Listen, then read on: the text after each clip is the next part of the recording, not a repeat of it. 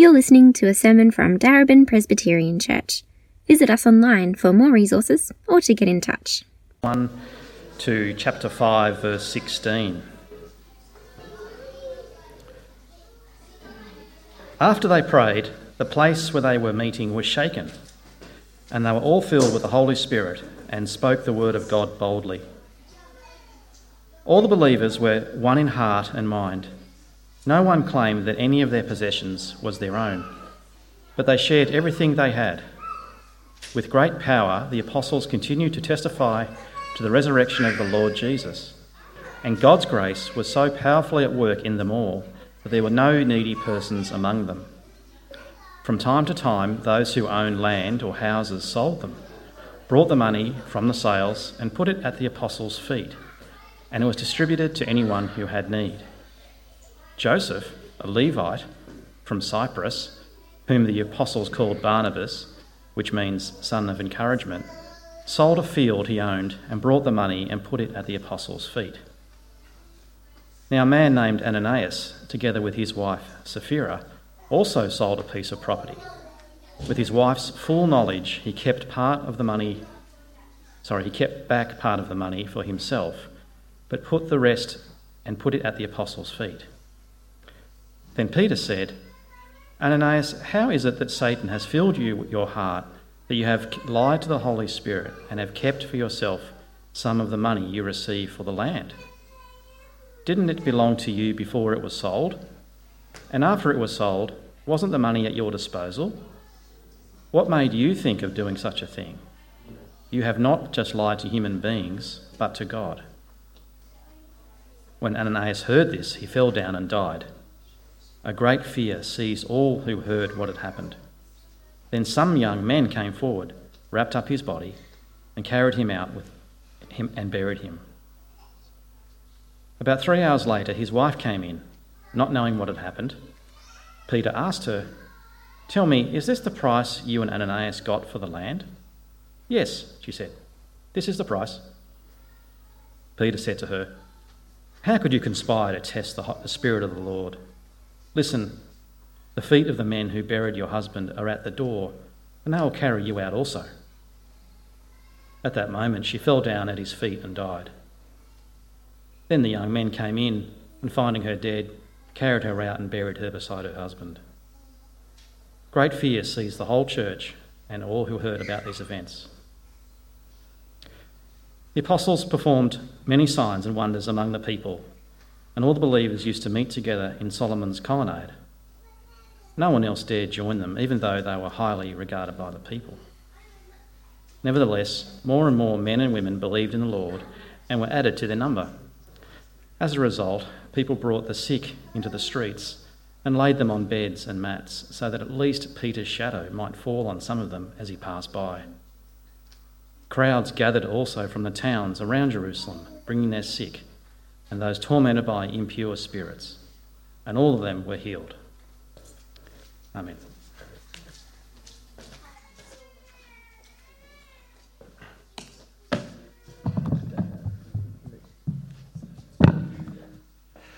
Well, it's great to be back preaching in person. I think it's the first time I've preached back in person, and everyone's got their masks off so I can see your lovely faces, so I'll know if you've fallen asleep. Hopefully that doesn't happen.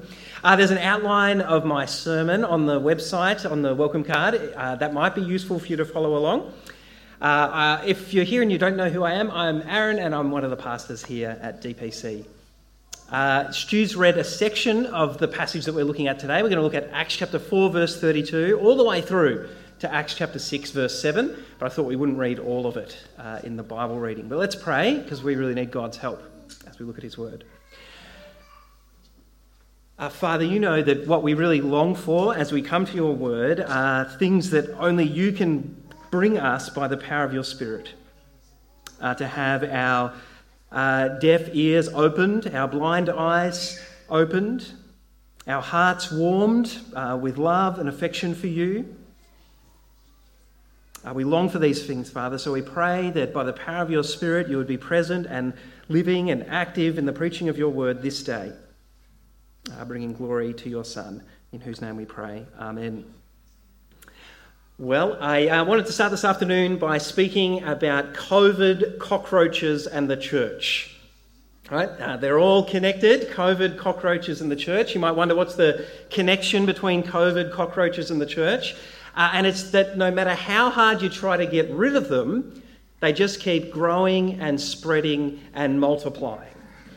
Right? That's what we've experienced with COVID, at least to some degree, isn't it? Like we've tried all sorts of strategies to get rid of COVID. We've been able to develop things that help us to curb the influence of COVID, to learn to live with COVID, but we actually haven't been able to get rid of the virus. It's just kept growing and multiplying and spreading. Some people perhaps have experienced this with something like cockroaches in your house. I've managed to avoid cockroach infestations in the homes that I've lived in, but we've certainly had a whole lot of ants at different times. But I had a friend in Sydney who had a massive cockroach infestation. Yeah, maybe you've experienced this, like cockroaches kind of popping out of the toaster, out of the walls. You pull back your bed to get in at night. Oh, there's cockroaches. And anyway, it was just, feral. And they had to get the professionals in. No matter what they seemed to try, the cockroaches grew, they multiplied, they spread. And that's what we see in today's passage, really, with the church. The church is coming under attack from all sorts of different angles, from the inside, from the outside, and yet no matter what's going on, the church continues to grow. It can't be stamped out. No one can get rid of it. It keeps growing and multiplying and spreading. So we're going to look at the church under attack by three different things. And then we're going to work out why is it that the church keeps growing and multiplying, even in the midst of these attacks. So take a look first at chapter 5, Acts chapter 5, verses 1 to 12, where we see the church under attack by hypocrisy. We're introduced in the first two verses there to a couple in the early church, Ananias and Sapphira. They clearly have some property that belongs to them, and they have a conversation with one another. They kind of have a desire to be generous to the church. There's a real culture in the church of selling property and giving the proceeds to the church. But it seems that they're not sure that they want to give all the proceeds of the property to the church. So they say, look, let's give most of it, but keep some of it for ourselves. That's what they decide to do. Well, in verse 3, you'll see that the Spirit somehow must have given Peter, the Apostle Peter, some insight into what's going on. It's not like he was eavesdropping on their conversation, right? He's got supernatural knowledge of what's going on here. And he says, Ananias, how is it that Satan has so filled your heart that you have lied to the Holy Spirit and have kept for yourself some of the money that you received for the land? It's pretty scathing, isn't it? Imagine if you're having a pastoral meeting with me. I kind of said, Satan has filled your heart.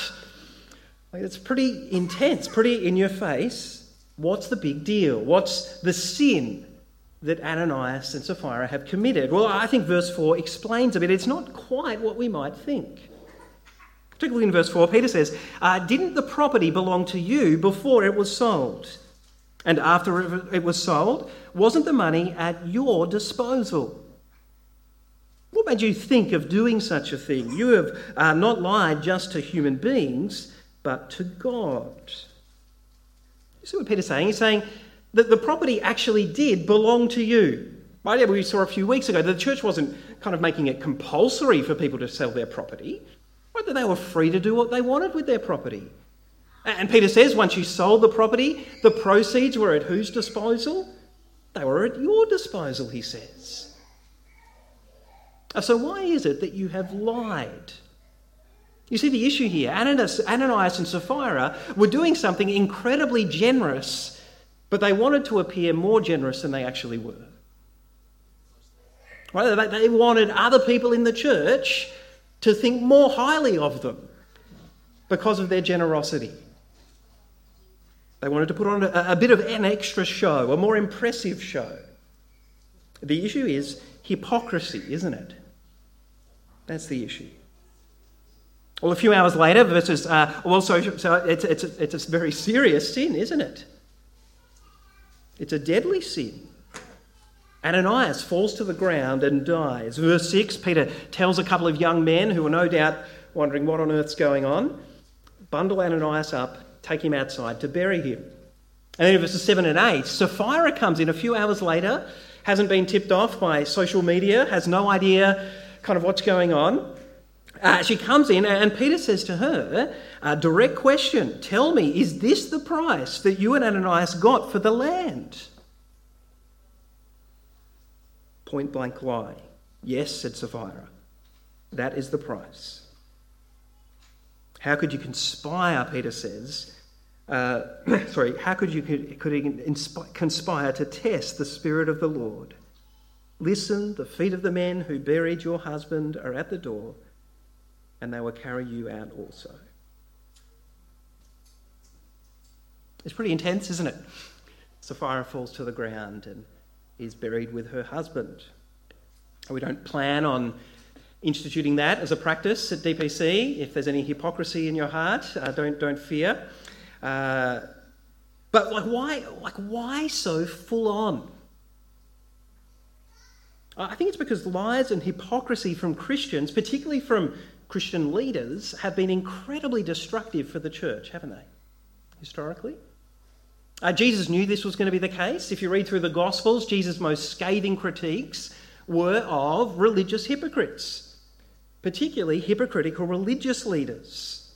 Like those, if you read, for example, Matthew chapter 6, those religious leaders who went about their praying and their giving and their fasting, and it really wasn't an act of devotion to God. It wasn't about pleasing God at all. It was just about being impressive to other people. Jesus says that's disgusting. It's not in line with how the people of my kingdom should live. Peter knows that if this sort of hypocrisy is going to be left to run rampant in the church, it's going to eat away at the very foundation of the church.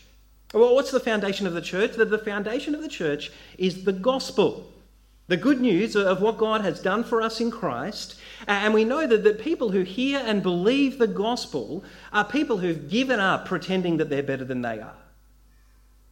They've given up being hypocrites. They're people who've accepted that they are poor and broken and flawed and rebellious and proud. As Jesus said, that they are among the blessed who are poor in spirit. As the song says, they come before God saying, nothing in my hand I bring, simply to the cross I cling. It's those kind of people that the church is built around, people who've heard and believed the gospel, not people who are still putting on a show, thinking that they're better than they are. So let me ask you, I wonder if there's any area of hypocrisy in your life. There's certainly areas in my life at times. What is it? Is it that you want people to think that you read more of your Bible than you actually do? That you pray more than you actually do? That you watch or listen to more godly things than you actually do? What is it for you? You're a better mum or dad than you actually are. In which areas of your life are you struggling? You need to just come clean with God today. This is the church under attack by hypocrisy, chapter 5, verses 1 to 12. And then in chapter 5, verses 17 to 42, the church is attacked by persecution. If you look there in verses 17 and 18, we see there that the same Jewish leaders that Adam's been speaking about the past couple of weeks, they've been in a kind of escalating confrontation with the apostles. Those same Jewish leaders arrest the apostles and put them into jail. If you look in verses 19 and 20, in the middle of the night, an angel of the Lord comes and rescues the apostles from the jail. I'm not going to make the case for why that could happen, I understand that raises some questions, but that's what happens.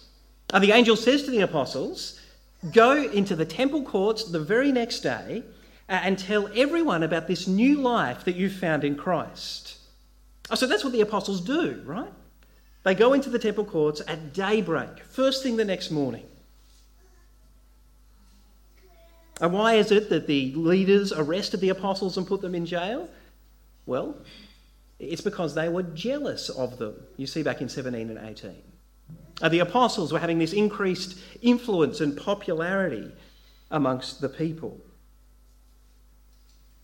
So here we are, the apostles boldly going into the temple courts. It's incredibly bold, isn't it? The tensions are escalating. You remember in Acts chapter 4, they were given these strict orders, don't tell anyone about the name of Jesus.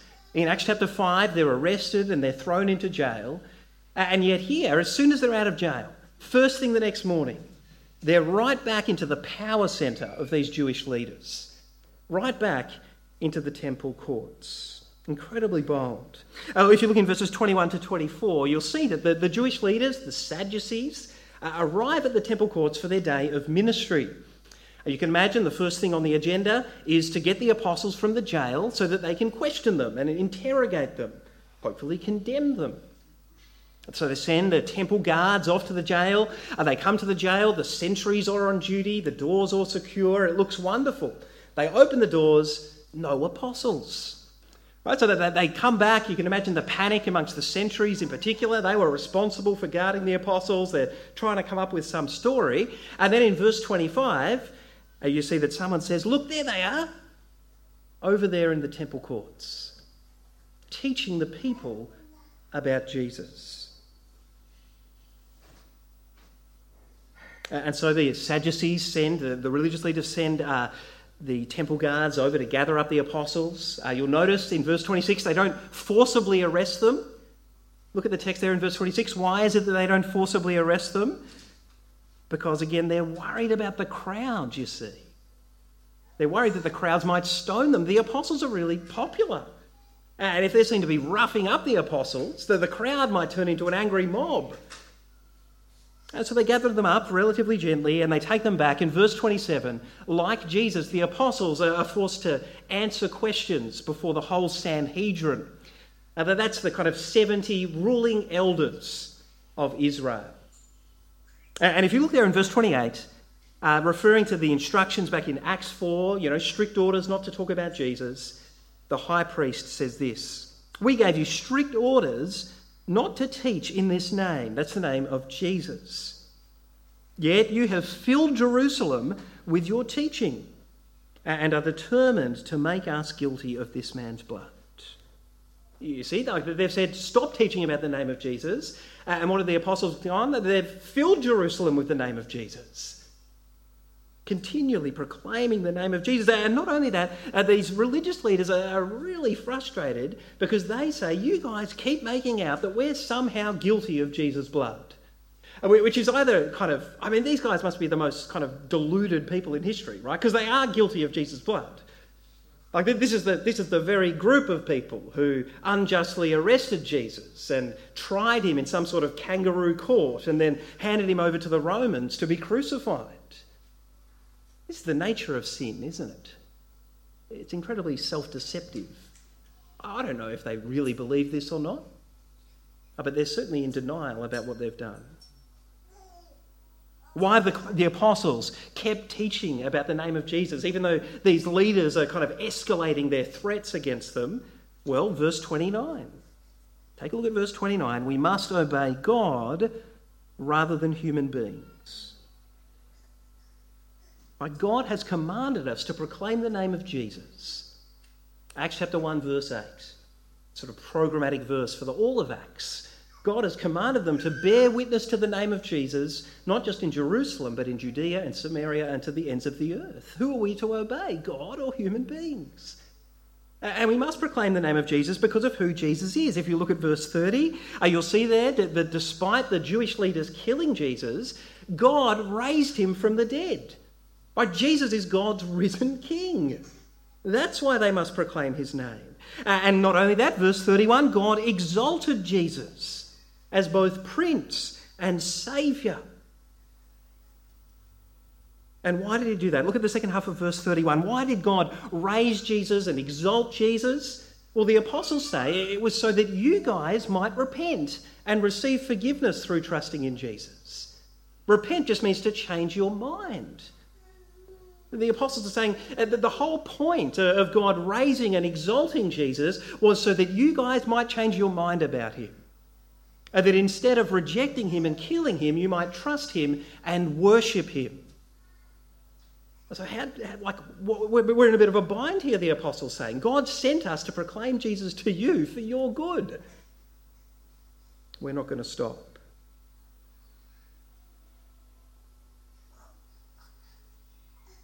Or you can imagine the leaders are kind of wondering, well, how do you know that Jesus is risen and exalted? So they say, look in verse 32. They say, well, first we know because we are witnesses of this stuff. We've seen it with our own eyes. Where we saw Jesus raised from the dead. He appeared to us. We ate meals with him. He taught us, if you read back in Acts chapter 1, he taught us for 40 days, opened the Bible with us and had a little missionary training school.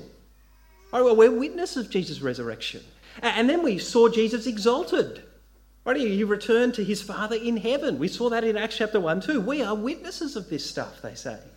But it's not just us, it's the Holy Spirit too. You see there in verse 32. The Holy Spirit testifies to the truth of these things. Because every time someone, as Ken's Kid Spot says, calls on the name of the Lord to be saved, what happens? They receive the Holy Spirit.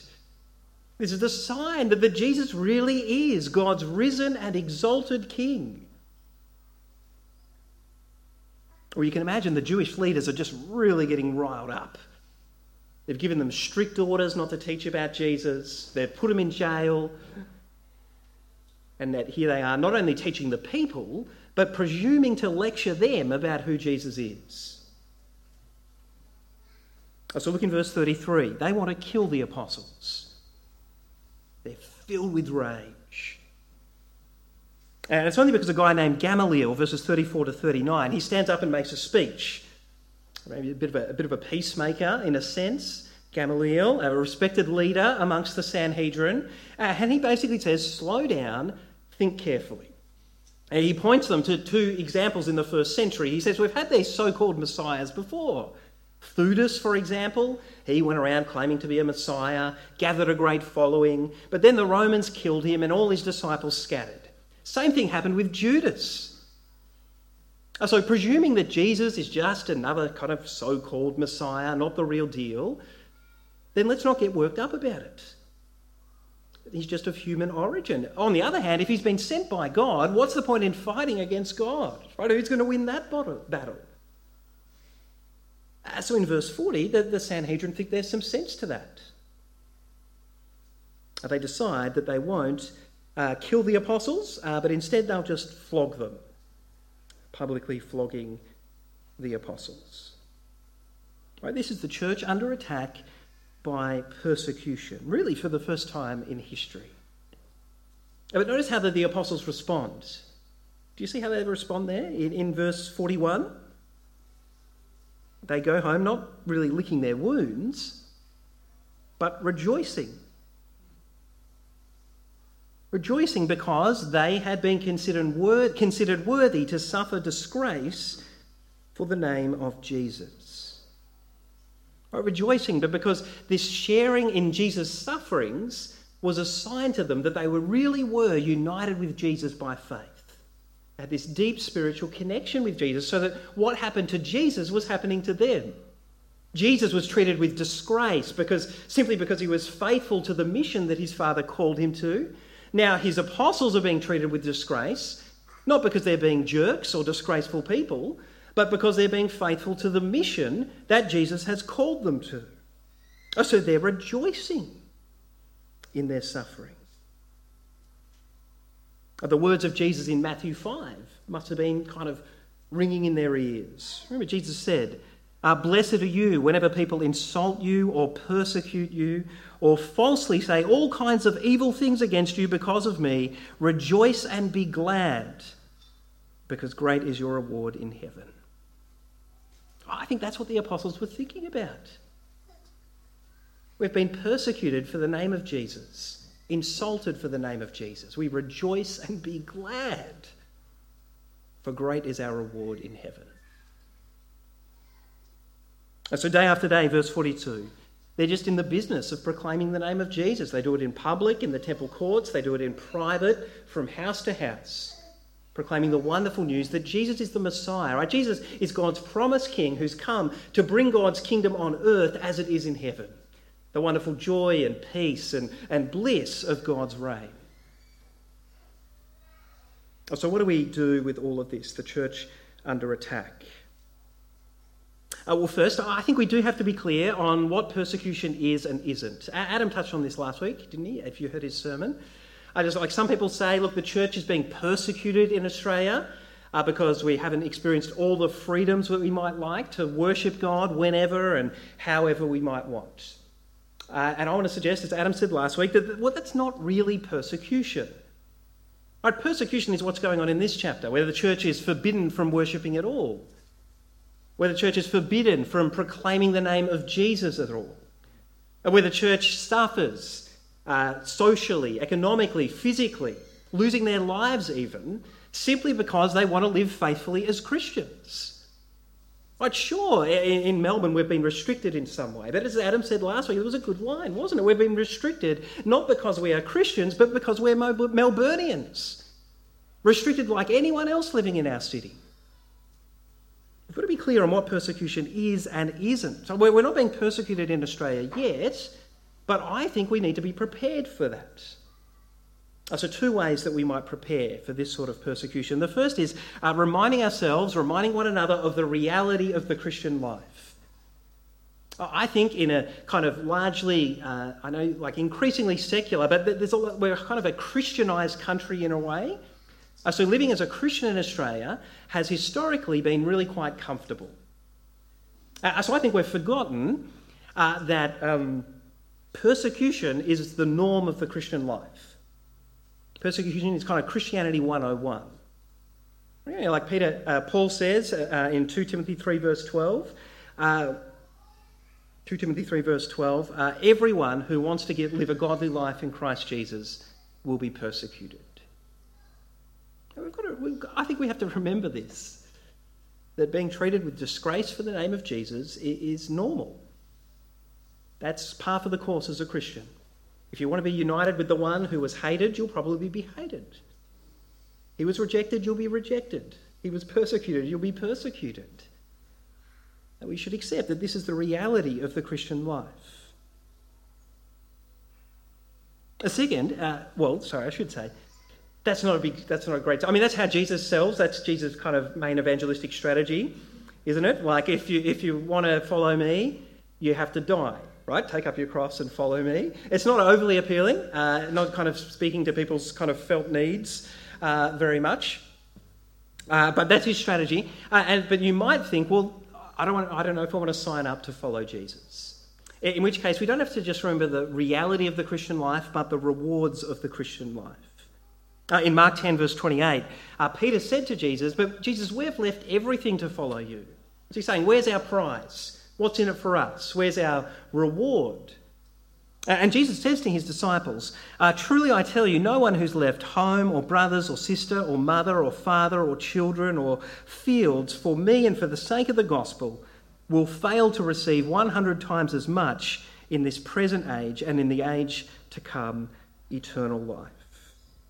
Right, as we remind one another of the rewards of the Christian life, we'll remember that yes, there's persecution, yes, there's suffering, yes, there's hardship, but all of that pales into insignificance compared with the wonderful rewards that we have in following Jesus. Not just in this life, but in the next one. Jesus says how much? You'll receive 100 times as much.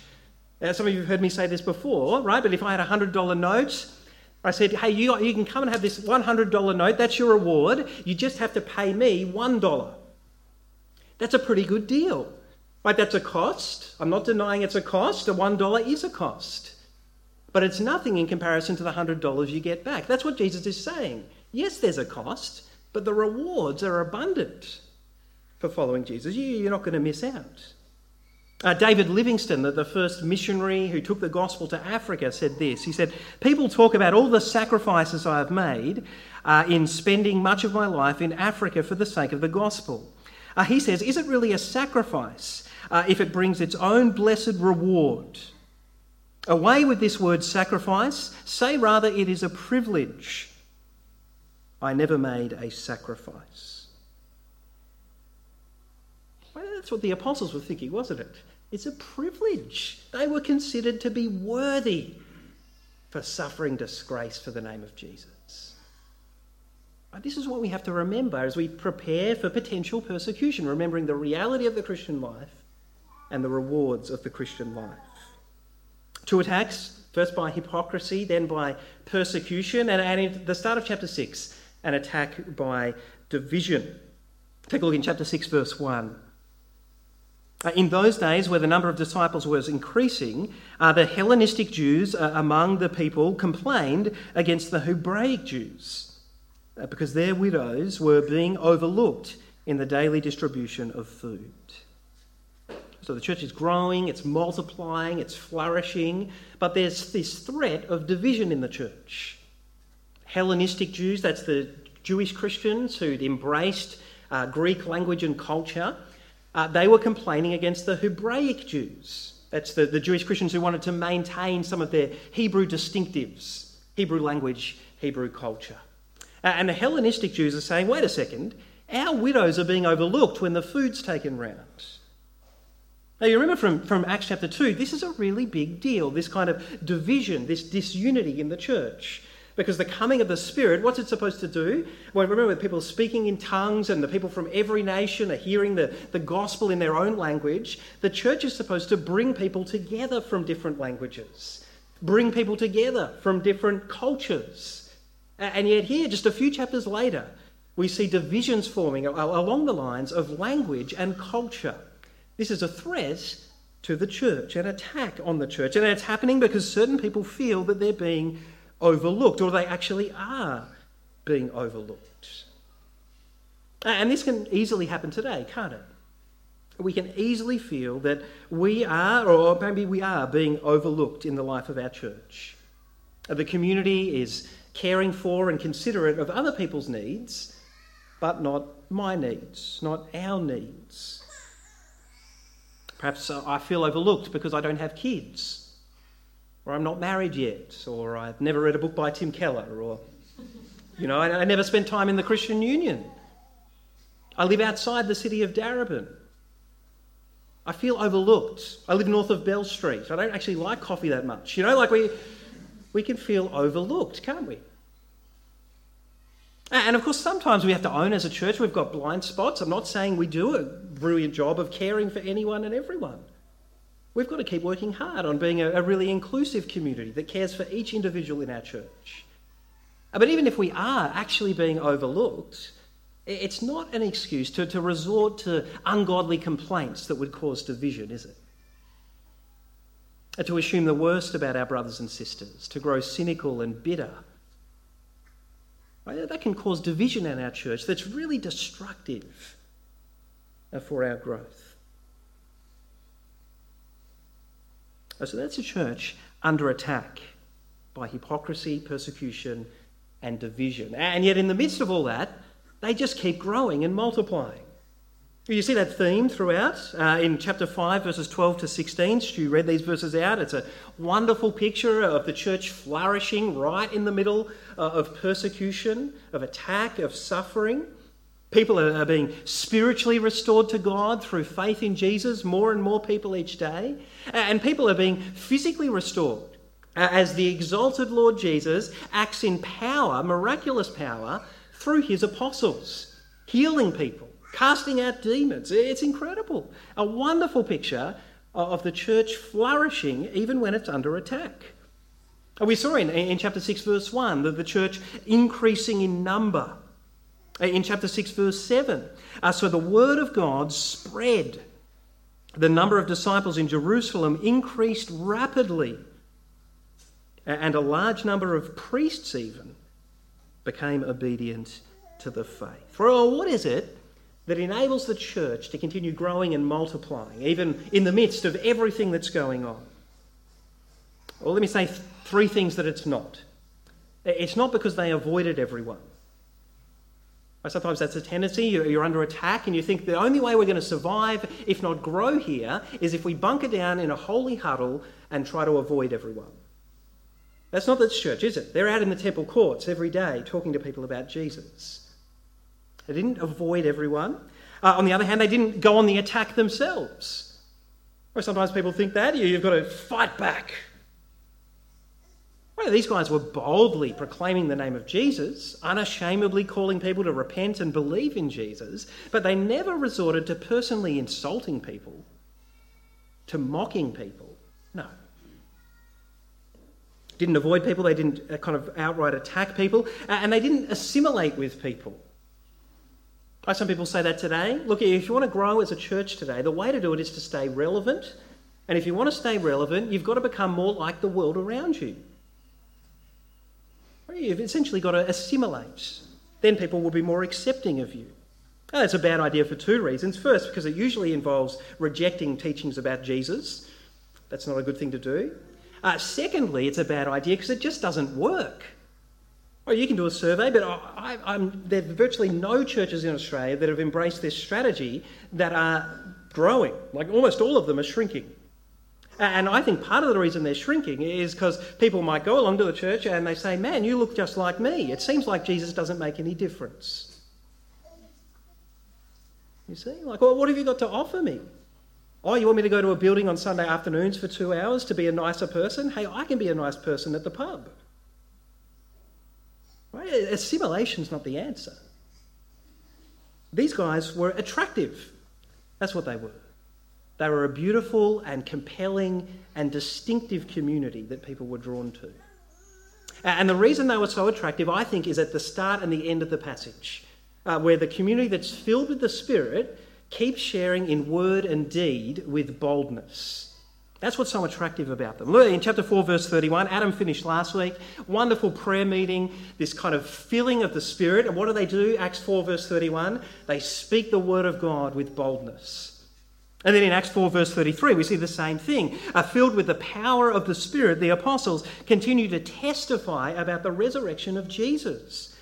And then at the end of the passage, in chapter 6 verse 2, the Spirit-filled apostles say, it wouldn't be right for us to neglect what? The ministry of the Word of God in order to wait on tables. In chapter 6 verse 4, we will give our attention to prayer and to the ministry of the Word. You see, that the church in Jerusalem continued to grow and flourish even when it was under attack, because empowered by God's Spirit, they kept sharing the word of God with boldness. We saw that all through chapter 5, the boldness of the apostles. That's what this Spirit-filled church looks like, one that is sharing the word in boldness. But not just the word in boldness, they shared in deed with boldness. And if you look at the end of chapter 4, verses 32 to 37, you'll see that on the back of being filled with the Spirit, they didn't just speak the word boldly, they also gave generously with boldness, selling their property to give to anyone in the community who might be in need. It's radical and bold generosity. And you see the same thing at the end of the passage, don't you? Where the church's radical commitment to meeting the needs of everyone in the community is seen in them appointing the first deacons, 7 servants. Servants, note, that are filled with the Spirit of God. The Spirit of God that makes them generous and bold in doing good. And see, the early church continued to grow even when it was under attack. Because empowered by God's Spirit, they kept sharing in word and deed with boldness. Right? How is it that God's Spirit produces this kind of boldness amongst God's people? What does the Spirit actually do? I want to say it's because of the role of the Spirit that we hear in other parts of the Bible. You can read in Romans chapter 5, for example, or Romans chapter 8, where the Spirit is spoken of as the Spirit of sonship, the Spirit that assures us of our Heavenly Father's love for us, and that enables us to cry out to God as our Heavenly Father, Abba, Father. How does that produce boldness in a church? Well, it produces boldness because if you're secure in your Heavenly Father's love for you, knowing that you are his child and you've got a glorious inheritance to look forward to that is much more spectacular than any wealth or possessions or money that you can accumulate in this life, what does that do for you?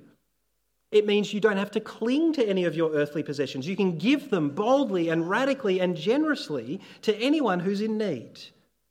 That's what the Spirit does. You're secure in your Heavenly Father's love, and so you don't get security from stuff anymore. You can give it away. That's what's happening in the church. Likewise, when they're sharing with word in boldness, if you're secure in your Heavenly Father's love for you, knowing his approval, his acceptance, his delight in you, then what do you care about the disgrace with which other people treat you? the suffering, the rejection. It's not that you don't care at all, but you're like the apostles. I know the love of the God of the universe. That's why I consider it a privilege to suffer for the name of Christ. You'll gladly give your life away, give the gospel away, even in the face of suffering. And because you're secure in your Father's love for you, because you're filled with the Spirit.